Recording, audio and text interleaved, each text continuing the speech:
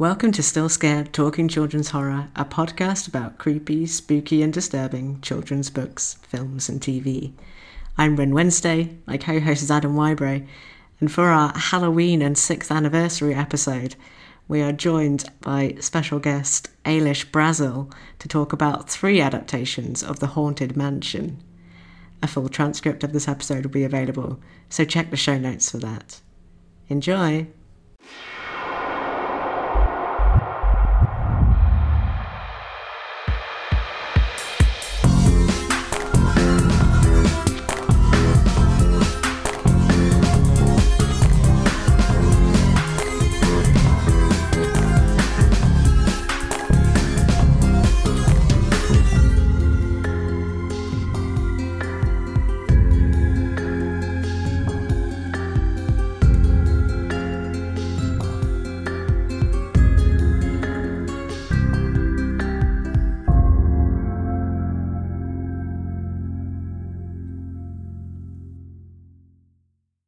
Good morning and welcome to our episode on the Haunted Mansions, plural.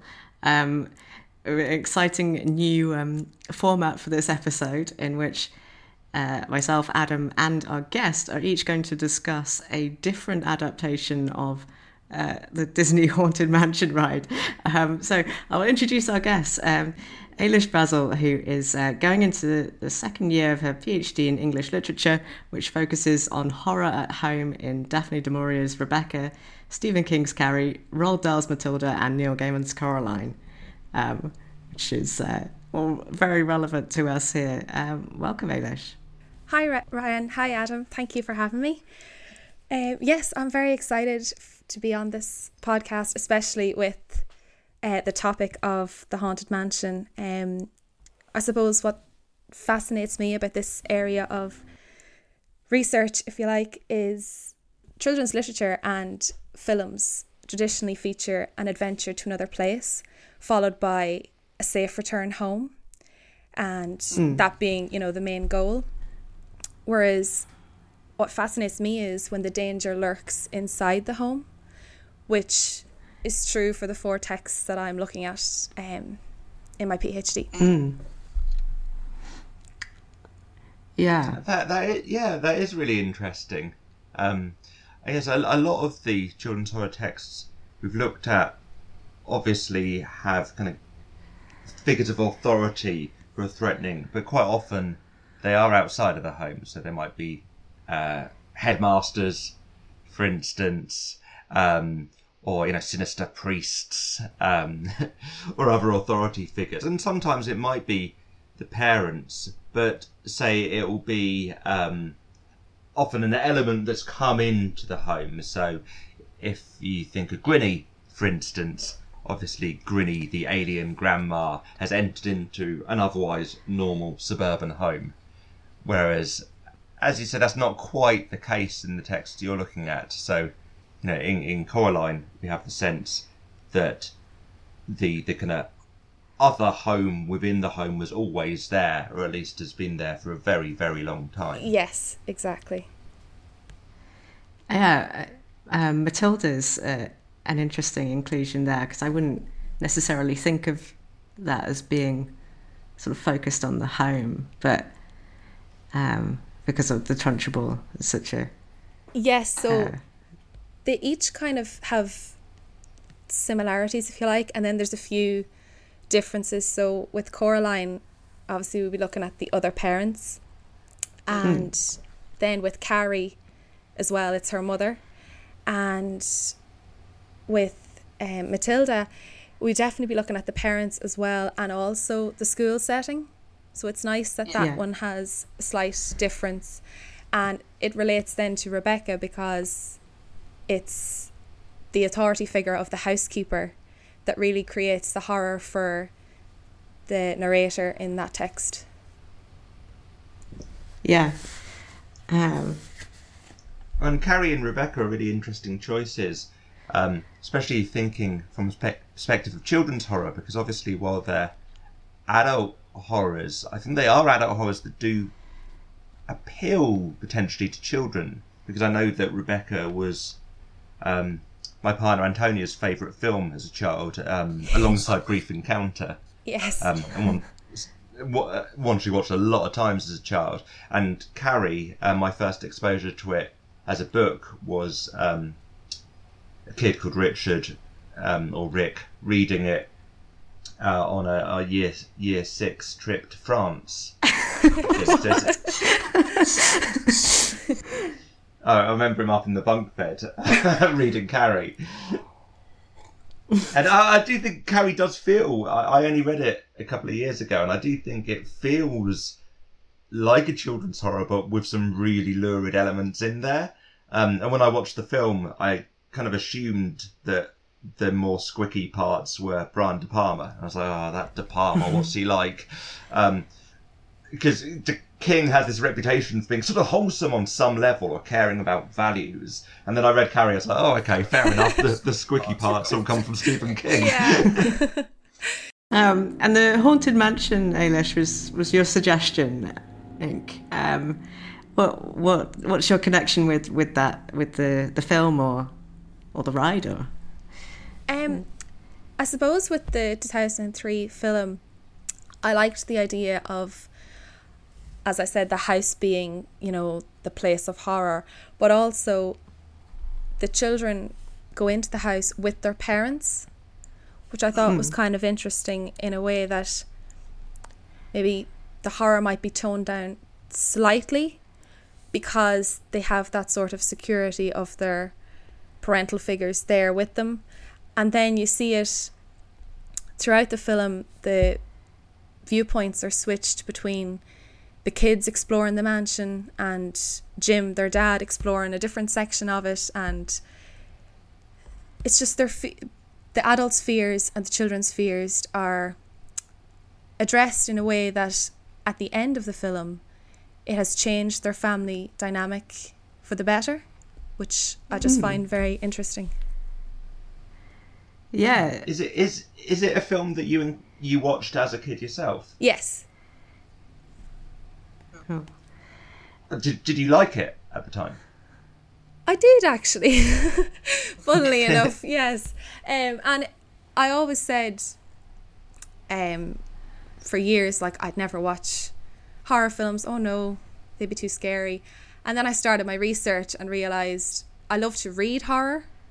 So then anything I read, I would always watch the film version. It turns out I do actually like it. But no, I really did enjoy The Haunted Mansion. Even now, when I watched it recently for this episode, I was like, oh yeah, I forgot how much I liked this one. Oh. Yeah, I've never seen the 2003 film. Although about the time that came out, I did go on the ride in Disneyland Tokyo, weirdly.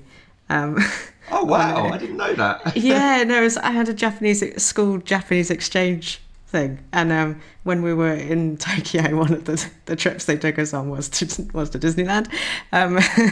So that is where I've experienced this icon of American culture. Slightly bizarre, but well, I don't know. I always say that early anime and manga, there's a big Disney influence. Like if you look at Tezuka and Astro Boy, those big eyes come out of Disney. Especially the way Tezuka does animals. You can tell he's watched Bambi, basically. And yeah, it's really, modelling the cute rabbits and things on Disney. So yeah, there's a lot of interchange, really. Mm-hmm. But yeah, so I was trying to sort of think about what I remembered from going on this ride about almost 20 years ago. And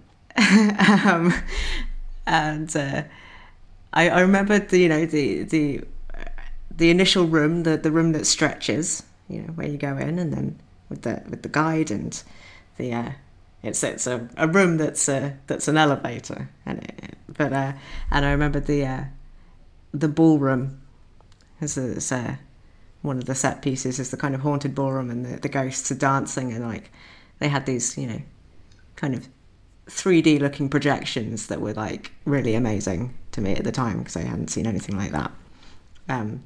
And to be fair, that is more memories than any other ride I went on that trip. So I think it was the most memorable. I think, but I did watch a sort of recent YouTube like ride through of the 2023 version to refresh my memory. But essentially, the Haunted Mansion is a dark ride that first, I think, launched quite early and at the original Disneyland in I think 1969. And then went on to the Orlando one, and then Disneyland Tokyo in the 80s. So it's quite an institution of Disneyland, and I've only been to Paris as a kid, and I don't think it was there, although I would have been way too scaredy to go on it. So yeah, I've been to the one in Paris, and I have to say it's one of my favourite attractions. And where it's located in Disneyland, it's just off of New Orleans Square, which I think is really cool. Sense. Yeah. Okay, so the film, I just watched the recently released film version, the 2023 one, and that is set in New Orleans. So is that the case for your films too? Yes. Is the Muppets one set in New Orleans? The Muppets, I don't know. The Muppets one is set in Muppets. It doesn't really have a location. One of the ghosts does have a southern accent, so possibly. But it's okay. not. So we better explain that we've watched 3 different adaptations. So I guess in a bid to spearhead a new franchise in the likes of Pirates of the Caribbean, Disney have attempted 3 times to start a successful Haunted Mansion franchise of films. Yeah. And so we have individually watched one of these 3 different versions. So Ailish, do you want to start explaining the version you know and you've seen when it came out, and who it stars, and the basic plot of it? Yeah, that's perfect. So The Haunted Mansion is a 2003 film directed by Rob Minkoff, and the opening sequence takes the audience back in time to a glamorous masquerade party happening at Gracie Manor, which is the main setting. The house is alive, the colours are vibrant, the music's playing, the costumes are extraordinary, and then tragedy strikes. So Mr. Gracie, the master of the manor, his bride-to-be, is seen to have written a suicide letter and poisoned herself. When he finds his true love dead, his devastation leads to his own suicide. And this house clearly has a past that is going to haunt the present. Then the film reverts to the present day, which features the Evers family. Jim and Sarah are the parents of Michael, who's aged 10, and Megan, who's 13, and they own a real estate agency, Evers and Evers. They're supposed to be going on an adventure, but they get a last minute phone call to go to Gracie Manor. Even that part is creepy because Sarah gets the phone call and she's told to come alone, which is just very strange. The owner wishes to discuss the house as he wants to move on to the other side, that is, because he's dead. And the family gets stuck at the manor for the night because of the raging storm. It floods the river. I always love terrible weather conditions that comes with a scary house, because I always feel like the weather just illuminates the horror that's to come, or it enhances the horror that's already happening. So I think the adventure that unfolds there is more than any of them bargain for. So the servants that are in the house are all ghosts because the master couldn't move on as he was waiting for his true love. So as a result, none of the servants moved on because they were continuing to serve the house and the master.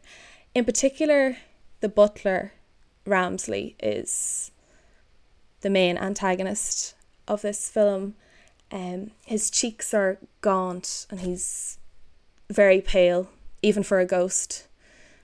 Jim, the dad character played by Eddie Murphy, he tells him to get rid of the ashy white look by getting a tan, which is quite funny. Ramsley floats around the mansion and kind of appears unexpectedly everywhere.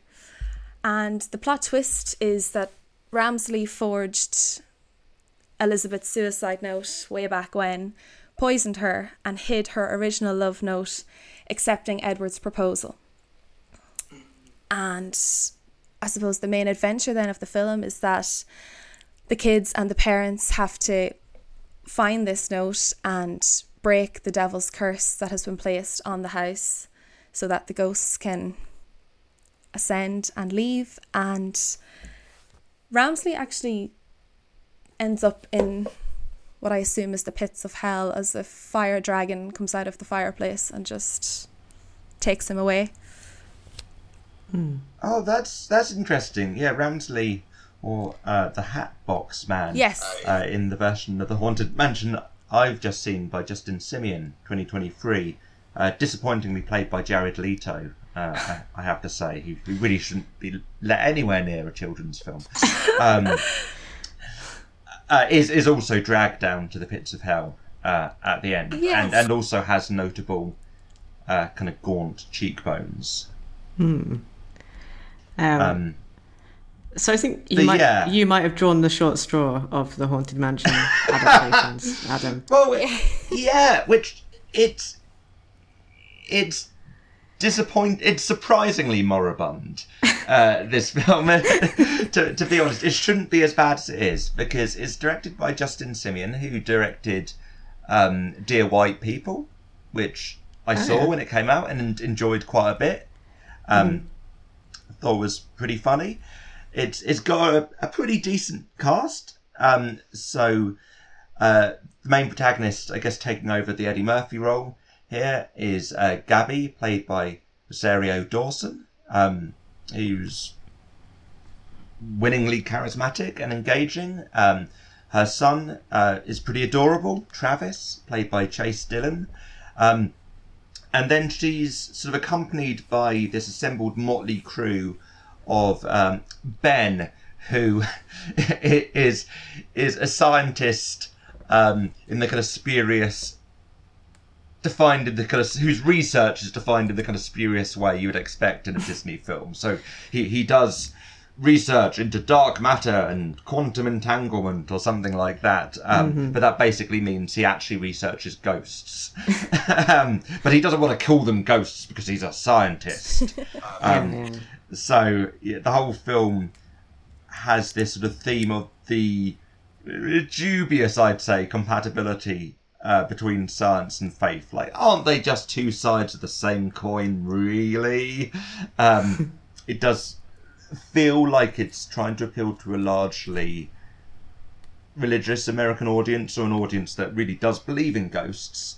And there's an earnestness about that, but sometimes it makes for some very clunky, like, oh, dark matter, that's just ghosts, right? There is a priest, Father Kent, played by a spacey Owen Wilson, doing his Owen Wilson shtick. And Harriet, played by Tiffany Haddish, who is a medium. And then Danny DeVito, playing a sort of university lecturer gone to seed, I suppose. Play a character called Bruce Davis. So these various experts of sorts are kind of assembled by Rosario to help investigate the house and hopefully banish the spirits, because she's just bought this house, and obviously the ghosts, particularly this Hatbox Man, are making it very hard to settle in. And it's quite similar to the Ghostbusters reboot, although not as good, I'd say, which makes sense because apparently it was scripted by the same person. and yeah, it exists in a state of near constant montage. Like, it really feels like this film has been script doctored to death. Like it feels like there were a lot of beats from, I guess, the Eddie Murphy film, and also particularly Theme Park Ride, that the screenwriters were told they had to include, and so it's all kind of exposition montage pretty much. Like, I've rarely seen a film with such bad flow. Because I said, like, you know, as you probably gathered from the cast, this is a pretty winning cast. You know, these are talented people. And it's not a bad director either. But yeah, it really has no sense of rhythm in terms of the edit. Like it is just a bunch of exposition and set pieces stuck together. So it doesn't really manage to create any creepy atmosphere or ambience at all. Like, quite remarkably so, considering it's all set in a creepy mansion. Like, there's kind of no point really at which everything settles down to actually create creepiness, basically. But what does sound the same are the set pieces and the ghosts themselves. So we have the ballroom with the dancers, we have this Hatbox Man, and some of the special effects like the endlessly stretching corridor. So we'll go through that. And Ren, you opted for the Muppets version. Yeah, I had the pleasure of watching Muppets Haunted Mansion from 2021. Yeah, we seem to be in an era of Haunted Mansion adaptations at the moment. But, the new era. The new era. Almost 20 years without one, and then two come along at once.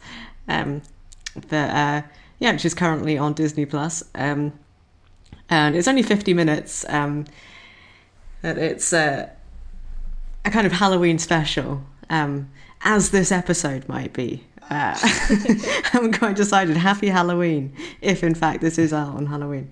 But so yeah, in the Muppets version, it's Halloween, and the rest of the Muppets are kind of having a Halloween party, and they're on a video call to Gonzo, who's in the back of a taxi.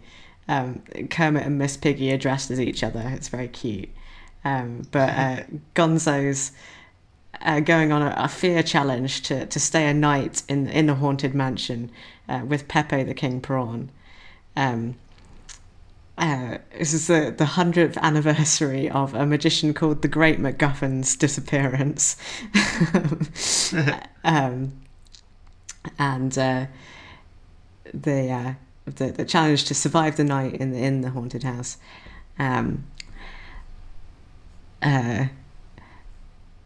Mackie was a little upset that Gonzo was paired with Pepe rather than Rizzo the Rat, which is the more traditional combination, I think. But I mean the classic pairing from the Muppets Christmas Carol. Yeah.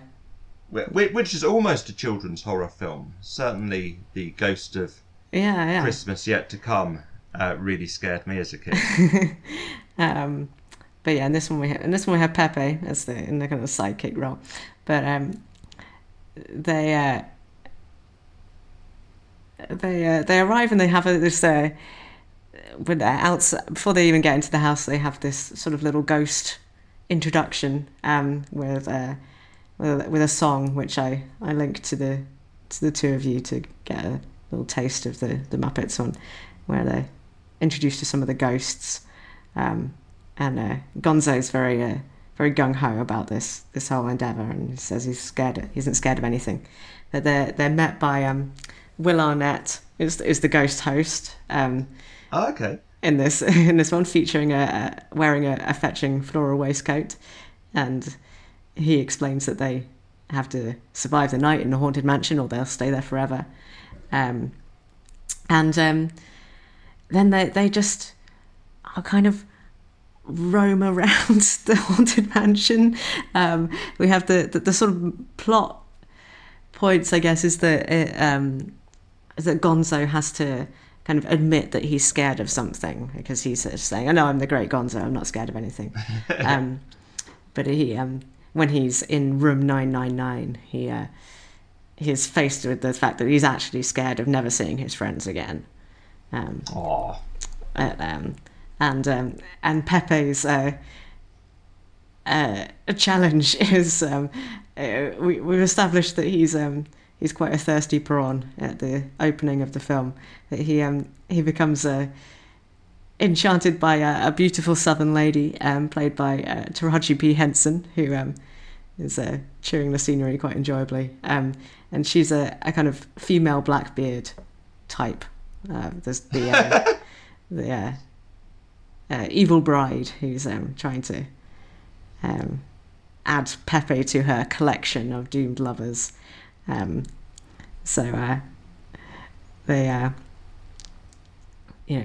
kind of escapes his own challenge, but then he has to save Pepe, and they race out before the sunrise. And Will Arnett turns up and says they're free to go, but then it's revealed that he is in fact the Great MacGuffin, and he has a French fish in the breast pocket of his suit, which I just found very, very amusing. I don't really know. I couldn't find any clips of this French fish, but it's just this little red. It's called the Pee Wee the Red Herring, and it goes "au revoir" in this little squeaky voice, and it's it made me laugh quite a lot. And then it ends with a cover of "Dancing in the Moonlight," which which I never realised was not originally by Toploader. I've heard as much, but I haven't. Yeah. For shame, Toploader, you tricked us all. If you're a millennial, you cannot not think of Toploader. Yeah. So that's the Muppets Haunted Mansion, and it was quite good fun. I enjoyed it. Yeah, awesome. No, I mean, I definitely like. I'm generally pro the idea of Muppet adaptations of anything, to be honest. Like, I can't remember, did we play this game before, when you have to try to think of what the best Muppets adaptation would be? Because I stick by the fact that the Wicker Man would be the best Muppets film. Oh my god. Yes. I don't know whether you'd have like a stern like Sam the Eagle as Lord Summersile, or whether it would be Kermit. I feel it should probably be Kermit.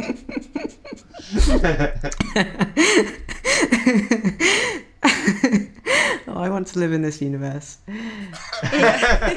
Well, I guess AI will make it. I just work on the assumption that in about 10 years' time we'll live in the weird dystopia where we're able to say, Alexa, whatever, give me Muppets version of the Wicker Man, and it will just generate it, and I can watch that. So, and it will give you a cameo in it. You can be one of you could watch yourself burn in the Wicker Man. And share the image to your social media. Yeah.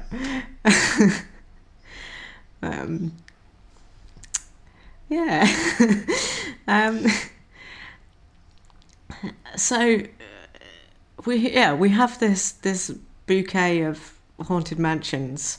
I guess it makes sense to kind of to talk about the points of similarity between them. The kind of, because they're all sort of presumably hitting the same beats of the theme park ride to a certain extent. Although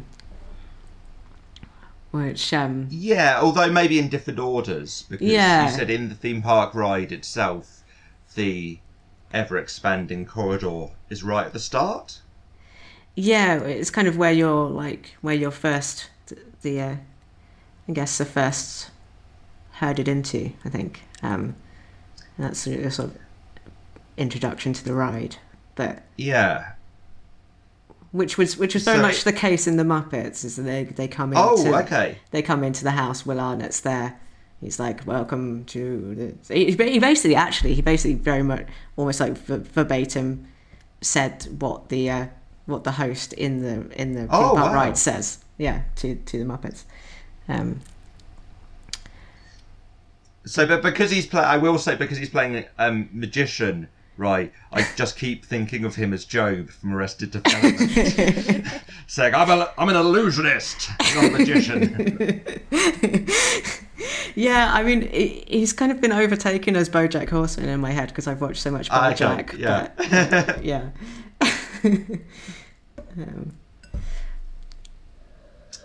So where does the corridor appear in the Eddie Murphy vehicle, Eilish?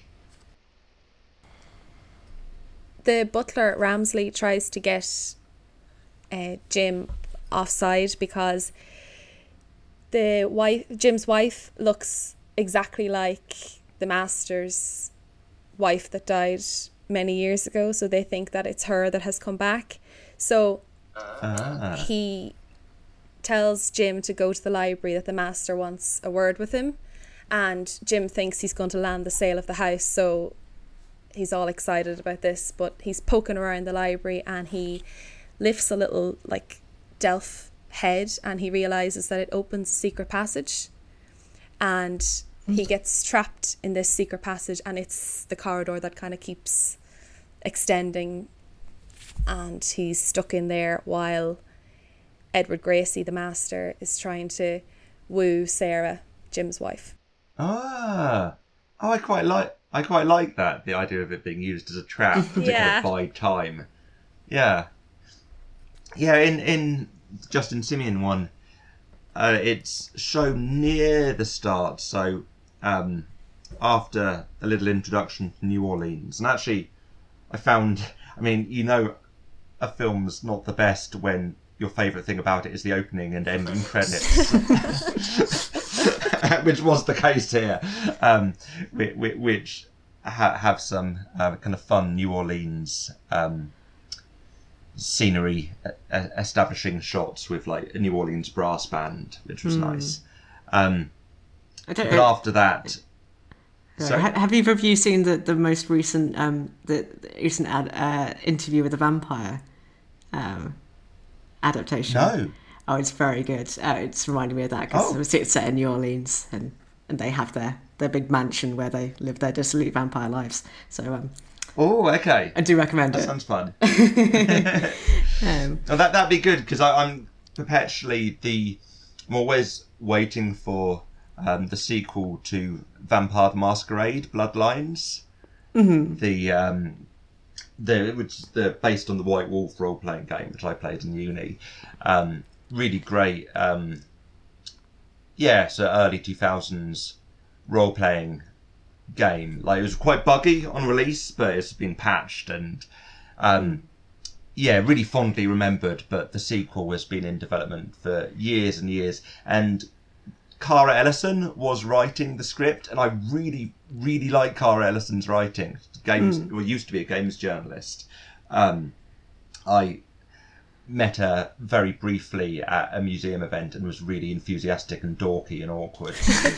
I tend to get very awkward when I meet someone who's writing or like art. I enjoy and manage to just be weird. But yeah, I was really excited about that. But then like she was sort of taken off the project and the whole thing has sort of fallen to pieces by the looks of it. So a new good vampire thing would be fun. Mm-hmm. Mm-hmm. What's it on? I don't know. One of those. One of the ones that I watched legally that I just can't remember the name of at this very moment. Yeah. Now TV. Maybe. Yeah, maybe. Yeah. So anyway, after we get that it's set in New Orleans, have Gabby and Travis rocking up to their new... they've bought the Haunted Mansion to move there. There's not much explanation as to why this decrepit-looking mansion, apart from, like, Gabby's like, she thought it'd make a change. Fair enough. And, yeah, it's Travis, her kid, who sees this suit of armour that seems to move and reappear in different places, and then he starts getting spooked out, encounters the Hatbox Man, and then is faced very briefly with the optical effect of the ever-expanding corridor. You only really get a glimpse of it, and it's then brought back later when Ben, the scientist, Lakeith Stanfield's character, is trying to escape and run away, and he's then running down the corridor, which extends. Mm-hmm. Which is fairly effective, but I definitely prefer the idea of it being kind of used as a trap. I think that's nice. Yeah, I think there's also in the Muppets one, at least, there's kind of two versions. There's the one that I was thinking of is the extending downwards parlor room, where the paintings kind of stretch downwards as the lift descends. But then there is also an extending horizontal corridor. Oh yeah, so the extending downwards is kind of used almost like an escape room, like Jumanji style, in the 23 Haunted Mansion. So I can't quite remember what they're trying to escape. I think probably Jared Leto is terrorising them, and they have to kind of clamber up the paintings or something to get to the top. I don't know. It was all a bit Crystal Maze. It was all a bit Crystal Maze, that bit, basically. Yeah. What about in the Eddie Murphy vehicle, Ailish? Is there also the kind of elevator or a vertical extension? I mean, presumably there are the paintings, I imagine, because these paintings that change are a big part, I understand it, of the theme park ride. So I imagine they must be. So there are definitely the creepy paintings that change in this 23 film version. Yes, and their eyes follow you as you're walking along the corridor, or as the characters are walking along the corridor. And at one point, actually, I think how Eddie Murphy gets out of his secret passage is he comes to the end and there's two like eye holes, if you like, and he sticks his face in, and the camera shows from the other side, so you can see his eyes in this portrait, and it turns out it's like a door and he comes through that way. Yeah, so there's paintings, and there's marble busts as well that yes, they sing, don't they? Yeah, they they don't actually. There's songs in the Muppets one, but the busts don't actually sing. The busts are just a cameo for Beaker and Beaker's friend. I'm not the best at my Muppets identification. Yeah, I always just think of them in terms of the Muppets Christmas Carol, so they're the charity workers. Yeah. Who Michael Caine is so mean to. Well, in the in the Eddie Murphy version, the singing bus are outside on the way to the graveyard, so Jim and the kids have to find this key, and this is the key to breaking the curse. But they start singing, like, annoying Eddie Murphy's character basically as he's going past, and he's already freaked out because he's going into this graveyard and he has to open this black crypt and take a key from this dead skeleton's hand. So these singing busts just really annoy him. But actually at the end, the family do get to go on their adventure with a few special guests. So they have Madame Leota in the back seat, and then they've strapped the 4 singing busts to the back of their car, and they're singing away as the car is driving off. Nice. Yeah, Madame Leota is in the Muppets one as Madame Pigota, played by Miss Piggy, um, who turns up for a little séance. She looks radiant. She's a very it's a very good look for Miss Piggy in her crystal ball. Not very much in the way of plot. She's just there. She shows them to the next bit of the ride, I guess. Yes. So in the 23 one, Madame Leota's up in the attic in her crystal ball, played by Jamie Lee Curtis, who it's not her greatest performance. Like, she goes for it, it's fairly scenery chewing, and yeah, she's been imprisoned there by the Hatbox Man, and then they summon her through a séance, and she becomes a kind of helpful guide who, I guess, like Miss Piggy, points them in the next direction, really. Mm-hmm. Like, she feels fairly instrumental in terms of the plotting. Yeah. The Hatbox Man is Fozzie Bear, by the way. Oh, that sounds quite scary. He doesn't have a massive role. He's just kind of there in the ballroom scene, which I guess is the next set piece. Oh, now I'm picturing Jared Leto dressed up as Fozzie Bear, and I feel kind of sick. Sorry.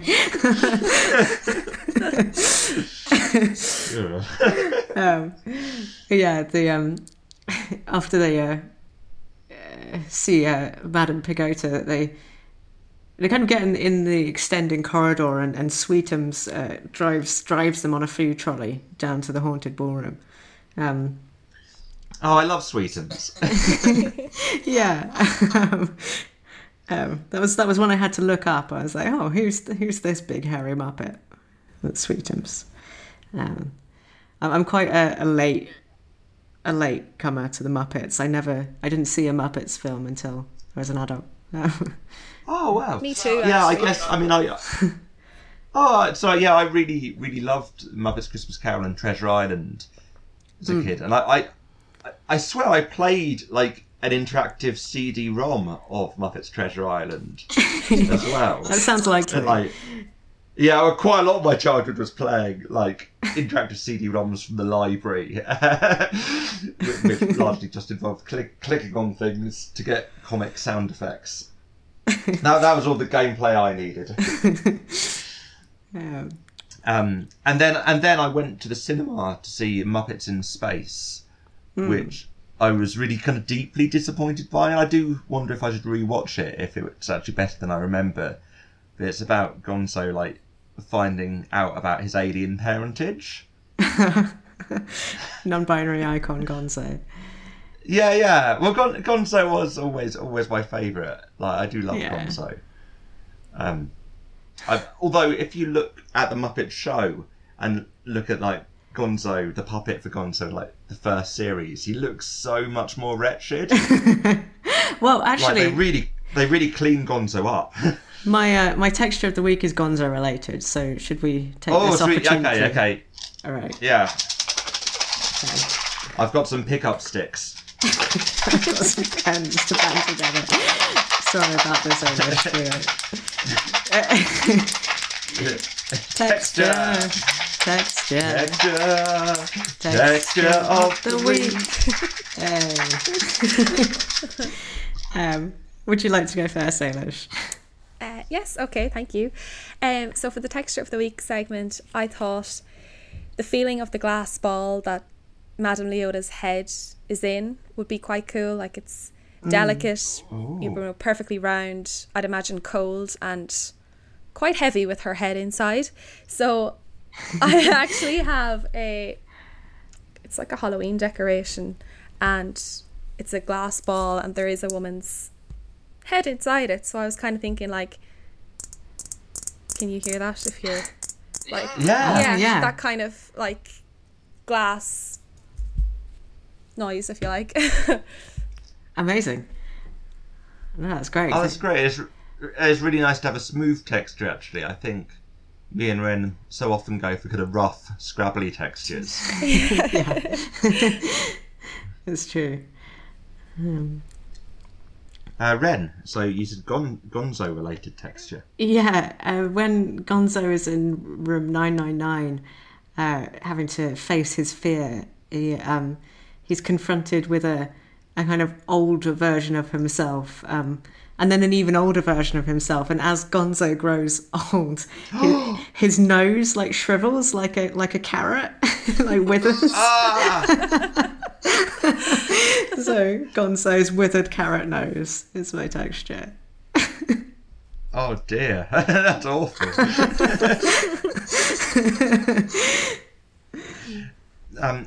Mine is crunchy scrambled eggs. Oh no! Because there's a scene where Gabby is making food for Travis, Ben, Father Kent, Harriet, and Bruce. But one of those kooky ghosts keeps messing with her cooking, and smashes the eggs in the frying pan. And she gets so kind of fed up, she just goes along with it. It's like, whatever. And so serves up the scrambled eggs with the broken shards of eggshell in it. Gosh, like we need to talk about Kevin. Yes, like that. And there's and so there's a close-up of the crunchy scrambled eggs. Yeah, that's upsetting. Yeah, which is quite an upsetting texture. Yeah. Were you making notes in the cinema, by the way?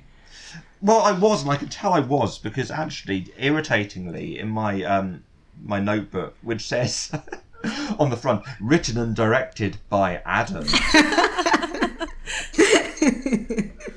which is a notebook that some of my film students, I think, must have got me when I was leaving for the Netherlands, rather sweetly.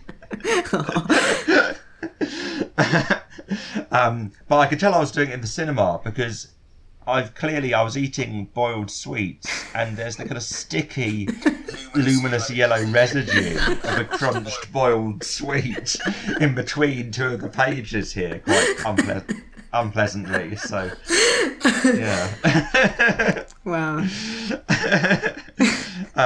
But yeah, it's quite dark in the cinema. So my notes they're legible, but they're a bit messy. I don't know what anyone would have thought, the fact that I was taking this film so seriously. I was making notes.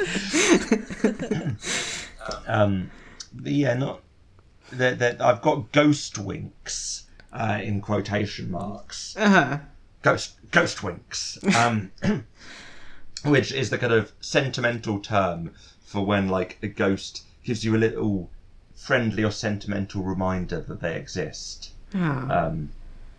So it's like, so like if your beloved grandma loved eating Wotsits, and then like you went into a room and there was a sudden bag of Wotsits on the sofa. This is quite similar to the actual example, by the way. It's probably Cheetos or some American variant, but and there was a sudden bag of Wotsits on the sofa. You'd be like, oh, it's a ghost wink. Mm-hmm. I see. Yeah. There were quite a lot of kind of attempts at sentimentality in this film that I don't know. It's a film about a spooky mansion with kooky ghosts. I didn't really need the sentimentality, to be honest. Yeah. Like it sounds like maybe it works a bit better in the Eddie Murphy film. Like you seem to quite like Ailish, this idea that the family's brought together by the experiences. Yes, I did like that. I suppose it's like the juxtaposition between adult and the children's viewpoint, because they're each overcoming their own fears. Like in the beginning, Jim, Eddie Murphy's character, is like, I don't believe in ghosts, not a chance. And then when he meets Madame Leota, he's trapped in the chair and it's spinning round, and he starts chanting, "There's no place like home, there's no place like home," from The Wizard of Oz, which is quite funny. And he is scared then throughout the house. And then like Michael, his son, has a serious fear of spiders, and that's shown before they get to the mansion. And then there's a point where Jim and his daughter Megan get stuck in the mausoleum actually, and Michael has to open the door from the other side, but it's covered in spiders. And he debates about it. They're getting chased by zombies, and he does take his time about deciding to open the door, but he eventually does. And who else has a fear? Megan has a fear of never leaving the mansion, and then Sarah is also, Jim's wife, is afraid of losing her family because Ramsley threatens the children, and that's why she agrees to the marriage between herself and Edward the ghost. So they all have something to overcome, you know, the fear, the tension and the anxiety that they all experienced in the house prompted, I suppose, the change in their family dynamic. So Jim had been a workaholic, and the kids weren't really, there just was a disconnect, whereas at the end they're all happy out, going on their adventure that they didn't get to go on, and they're just, it's a nice shift, I suppose, from the start of the film. So I think that's where the sentimentality comes into it, but definitely throughout there is a few jump scares and moments where you're, you know, looking, going, oh, what's going to happen now? And it does work out. Yeah, there aren't really many jump scares or many scares, full stop, to be honest, in the 23 Haunted Mansion. The only sequence is when they go up into the attic. There's the ghost. I don't know if this was the sort of Bluebeard type figure, but like a ghost of someone who beheaded all their husbands. Yeah. And so there's a ghost of an axe, basically. And, you know, the axe crashes down, and, you know, the ghost tries to behead Ben. I think that was a little bit. I think she's called Constance. Constance. Okay, so the scene with Constance was a little bit scary. I suppose that was probably the most effective scene, I'd say, in the 23. Is Constance in the Eddie Murphy one as well then? No, which is what I actually found quite interesting, because the story of the attraction, like in Disneyland, is about this bride who's looking for her lost lover, whereas in the Eddie Murphy version it's the husband that's looking for the bride, and the bride is like portrayed as a really friendly, really lovely figure, and it's the butler that's the main villain, if you like, because he didn't think she was good enough to marry the master of the manor, so that's why he killed her. I do wonder, I watched a sort of video about the kind of the development of the Haunted Mansion ride, and it's saying that like the person who was originally tasked to come up with the plot for it went through like 4 or 5 different concepts, and that Walt Disney rejected before it kind of find its final form. So I wonder if the Eddie Murphy one is based on one of the earlier plots that it's possible. Some of them were rejected as too dark or too. Now, I have to say the doppelganger element definitely adds to the eerie feeling between. So Elizabeth was the master's bride to be, and then Sarah is Eddie Murphy's wife, and they are the spitting image of each other. And Sarah wears the wedding dress that Elizabeth never got the chance to when she's going through with her wedding to the master of the house. So it definitely gives you a very creepy feeling. Yeah. Now, that sounds like a useful structural device. It reminds me of Francis Ford Coppola's version of Bram Stoker's Dracula, which obviously sticks pretty closely to the novel, but then also adds in that idea of Jonathan Harker's girlfriend. I can't remember which way round the names are in Coppola's version, but that she's like the spitting image and possibly the kind of reincarnation of Vlad the Impaler's lover, and Dracula is Vlad the Impaler, and so like that's why he falls in love with her. Is like she's reincarnated and looks exactly like her. Yeah, I think it can be quite a useful device. That. Yes.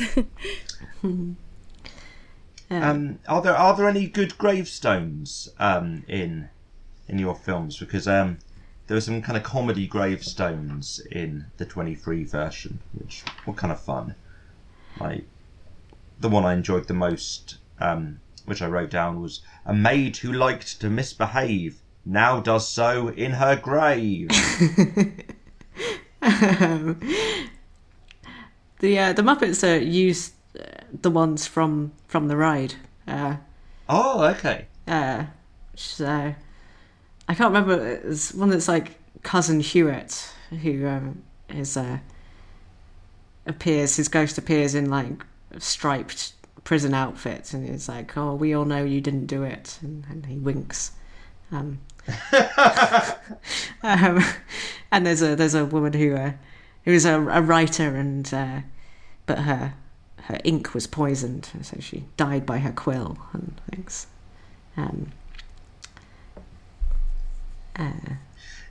It sounds like there's a graveyard scene in the Eddie Murphy one as well. Yes, when the family first arrived to the mansion, they can't get in the front door, so they just kind of explore around the back, and the kids are absolutely horrified that there's a graveyard in the back garden, and Eddie Murphy's like, we just won't put that on the ad, like, you know. But other than that, apart from the fact that they go into the mausoleum, there's no real mention of any of the other graves that I can remember anyway. So is the Eddie Murphy one very much set just within the Haunted Mansion?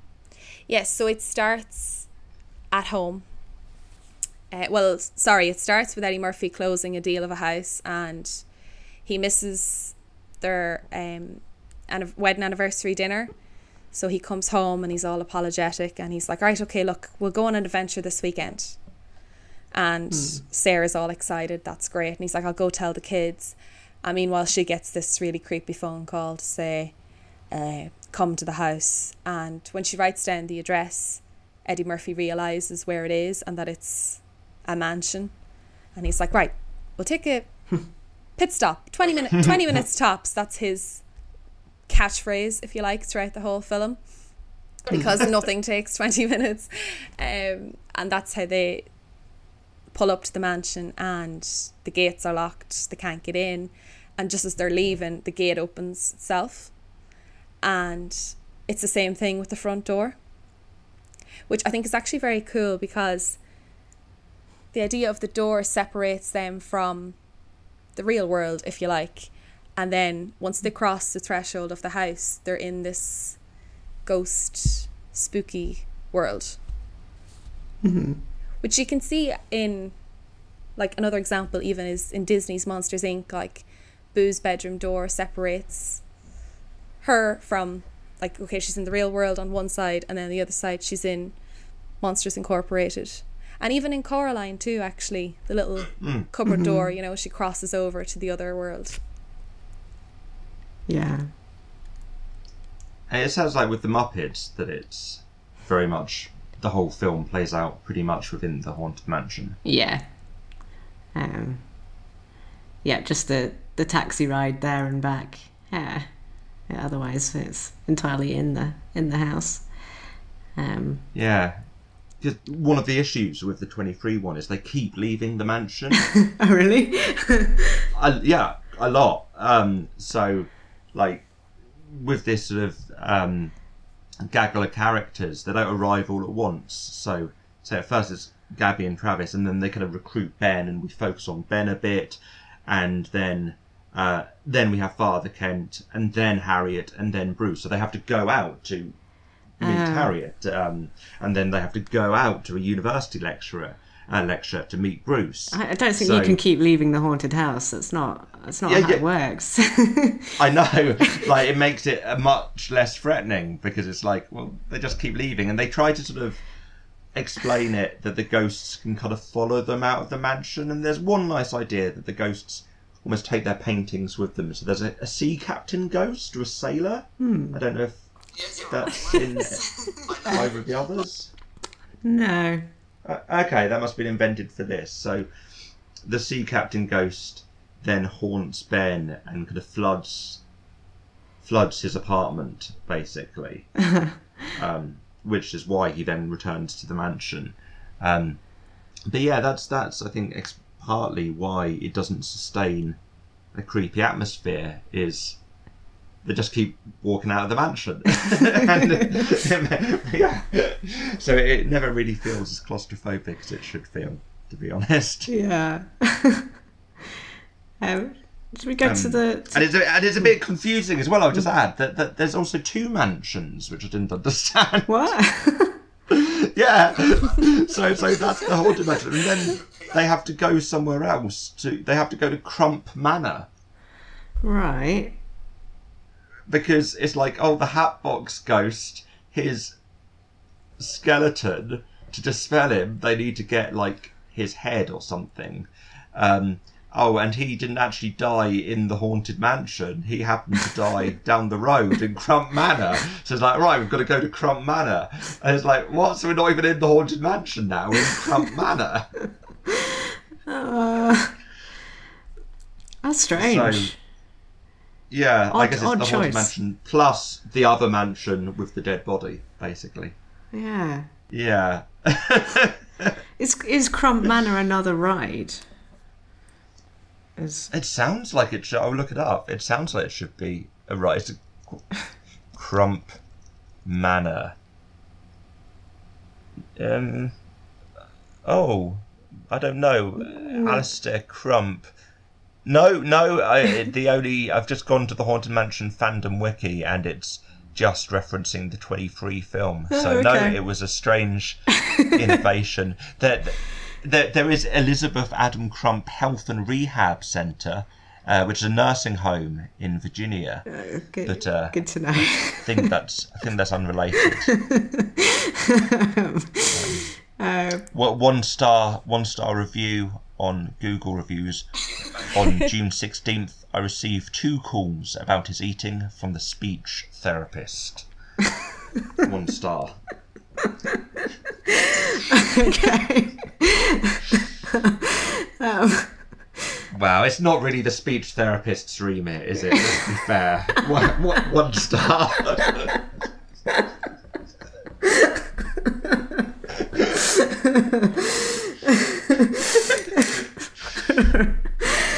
Right. Should we go to the ballroom? We haven't talked about. Oh yeah. Well, yeah. The ballroom isn't given nearly enough time in the 23 version. To be honest, like you get a very short. It's basically the ballroom's left to the end credits. Yeah. Yeah, so you get a nice dance in the end credits in the ballroom, but you only see it very briefly before then. Oh. As I said, the opening and end credits are the best part of this film. What about the Eddie Murphy version? What's the ballroom? Yes, like? So this happens when Edward is trying to woo Sarah, and she's fascinated like with the architecture of the house, and he's showing her the different rooms, and he's referring to himself as his great-grandfather and explaining his great-grandfather's tragic story, even though it's his own. But they're in the ballroom, and he just kind of says, "Don't you remember?" And she's looking at him like, "Remember what?" And he's like, "We were here and we were dancing," and then all the ghosts appear, and she gets really kind of freaked out. She's like, "I don't know what you're talking about," because he's so convinced that she's Elizabeth. So he's trying to show her the last room they were in together, and it was the ballroom, and then you've got all the figures dancing around them. What about in the Muppets? Well, in the Muppets, Sweetums drives them on the food trolley down to the haunted ballroom, and there's a kind of sort of show going on with Fozzie Bear as the Hatbox man doing a I think he's tried to do comedy and he's not doing very well at it. And then Kermit Ghost is kind of the compere of the show, and then they sing a song to welcome their new guests about how they're all stuck in this house for eternity and how they're going to join them too, and so on, that sort of thing. But it's quite fun. It's the kind of the showiest bit of the film. Yes, and the ballroom. Nice. You have the heckling Muppets are there. Yeah. Oh, Statler and Waldorf, something like that. Possibly, yeah. Oh, I bet any Muppets fans are probably going to be a bit annoyed listening to this episode. Yeah, I'm sorry, Muppets fans. I'm doing my best.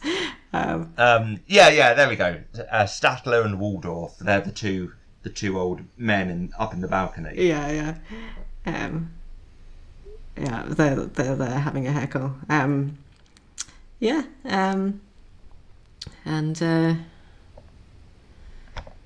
I don't know if there's that much more to it, really. Well, I found the best adaptation. I found the best adaptation of the Haunted Mansion anyway, which I've sent you. Of the ballroom scene, which we can link to in the show notes, posted by Classics of Game, which is apparently the unreleased Game Boy Advance version of the Haunted Mansion. Wow. in which you play some kind of, I don't know, looks like a kind of goth Miley Cyrus, walking around the ballroom with various goats sort of, I don't know, there's a sort of weird evil flower like vine, and then a kind of, I think the butler's there kind of floating. Yeah. It's very like Halloween pinball vibes. Halloween pinball vibes, classic. Yeah. I did want to mention the screaming goat. Just it doesn't really have anywhere to put it, but there's a goat that turns up and screams in the Muppets version. That's like the thing closest to a jump scare is the screaming goat. I assume that's not in the ride. Did either of you have the screaming goat? No. No. No, I think that sounds like a Muppets joke to me. Yeah. I mean, that does sound like a great idea for a ghost train, though, because the most I've ever been scared in ghost trains, like, when the ride operator just turns up at the end of the track to stop the carriage, just doing their job, and I've just screamed at them, like full-throated.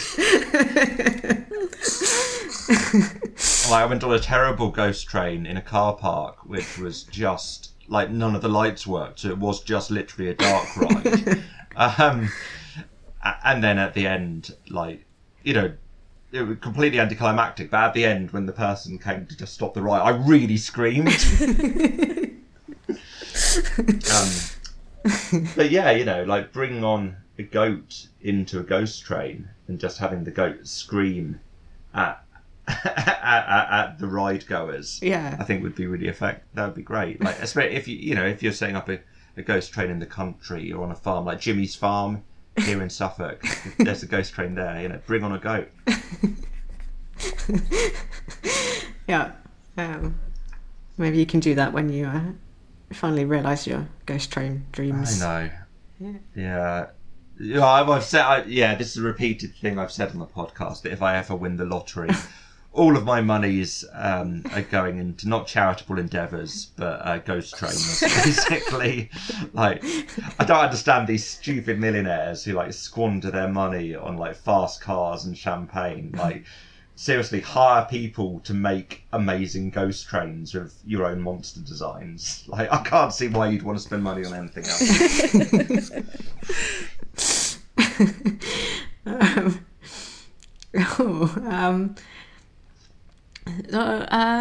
Any final thoughts on respective haunted mansions? Is there anything we'd like to see in a fourth Haunted Mansion adaptation?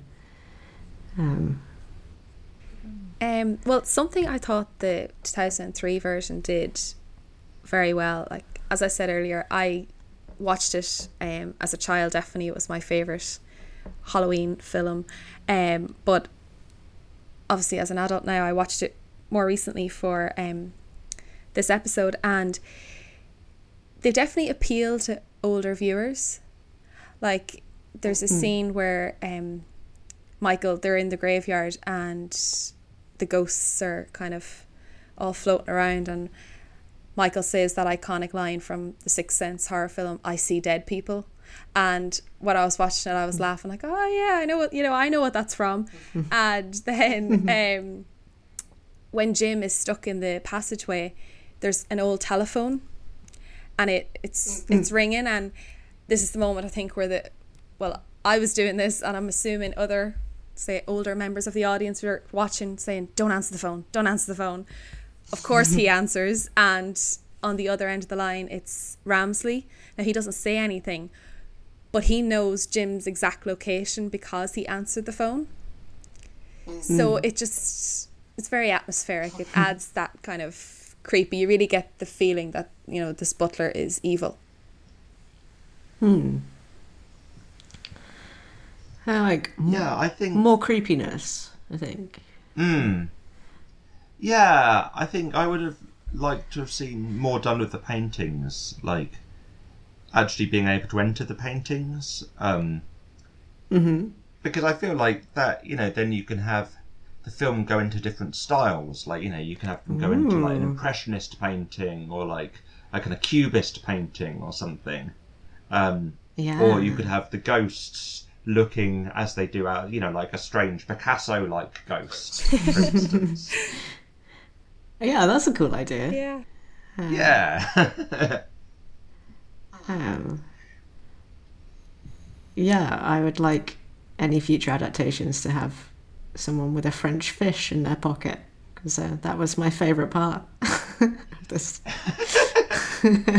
Are you hoping for a spin-off film just about the French fish? Yeah. Presumably this was a Muppet fish, like a puppet fish, or was it an actual fish, like a live fish? No, I mean it looked like the like Japanese like fish pastries, like they're like a sweet pastry in the shape of a fish. It looked like one of those. Yeah. Which I mean, I guess is just like a fish, but like that, like that shape of fish. Yeah. Yeah. Oh well, what did Mackie? So you watched this with? No, Mackie, right? I just told her about it. Okay. Yeah, and she just expressed her disappointment about the lack of Rizzo, because I mean Rizzo was there. He had a little cameo, but not enough Rizzo. What was the Swedish chef in it? He was, yes. He was there in the ballroom scene. Yeah. He said he was going to cater. Yeah. They're talking about catering the funeral meal for Gonzo and Pepe, and the Swedish chef comes up, and the subtitles said underneath, speaking Swedish, and I was like, is he? Is that Swedish? I think that was a little bit generous. I mean, I feel like if you're making a kind of horror Muppets, I mean, it sounds like it wasn't a horror Muppets film exactly, but the Swedish chef is quite scary, to be honest. I know in terms of Muppet video game adaptations, there was a Muppets Doom clone, or a Muppets game with a bit, honestly, like Doom, but you're playing the Swedish chef. And I think you're fighting giant vegetables. Okay. So yeah, I can't swear 100% to that, but I'm pretty sure that exists. Okay. Yeah. Well, thank you very much, Ailish, for joining us on this experimental slightly chaotic episode about various haunted mansions. Yeah, it's been really great to have you here. Thank you. It's been really nice. Is there any? Do you want people to find you anywhere, or do you just want to be a mysterious voice in the ether? No, I'm on Twitter as Ailish Brazel, so easy to find. Cool, great. So, our intro music is by Maki Yamazaki, a famed Rizzo lover. Our outro is by Joe Kelly. Our artwork's by Letty Wilson. I have all the details to that in the show notes, along with the transcript. If you enjoyed this episode, you can leave us a review. It's always nice. And you can email us at stillscaredpodcast@gmail.com and follow us on Twitter, just about, kind of, still hanging on at Still Scared Pod, and Instagram at Still Scared Podcast. Right. Oh yeah, you're gonna have to make a collage for this. I am, yeah. This is my Awesome. my new resolution to make a collage for each episode for Instagram.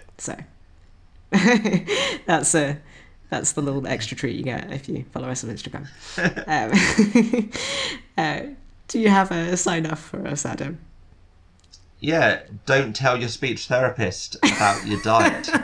You creepy kids. Like, it's wrong. You shouldn't tell them. One star. All right. 1 star. See you later, Bye. creepy kids. Bye. Bye.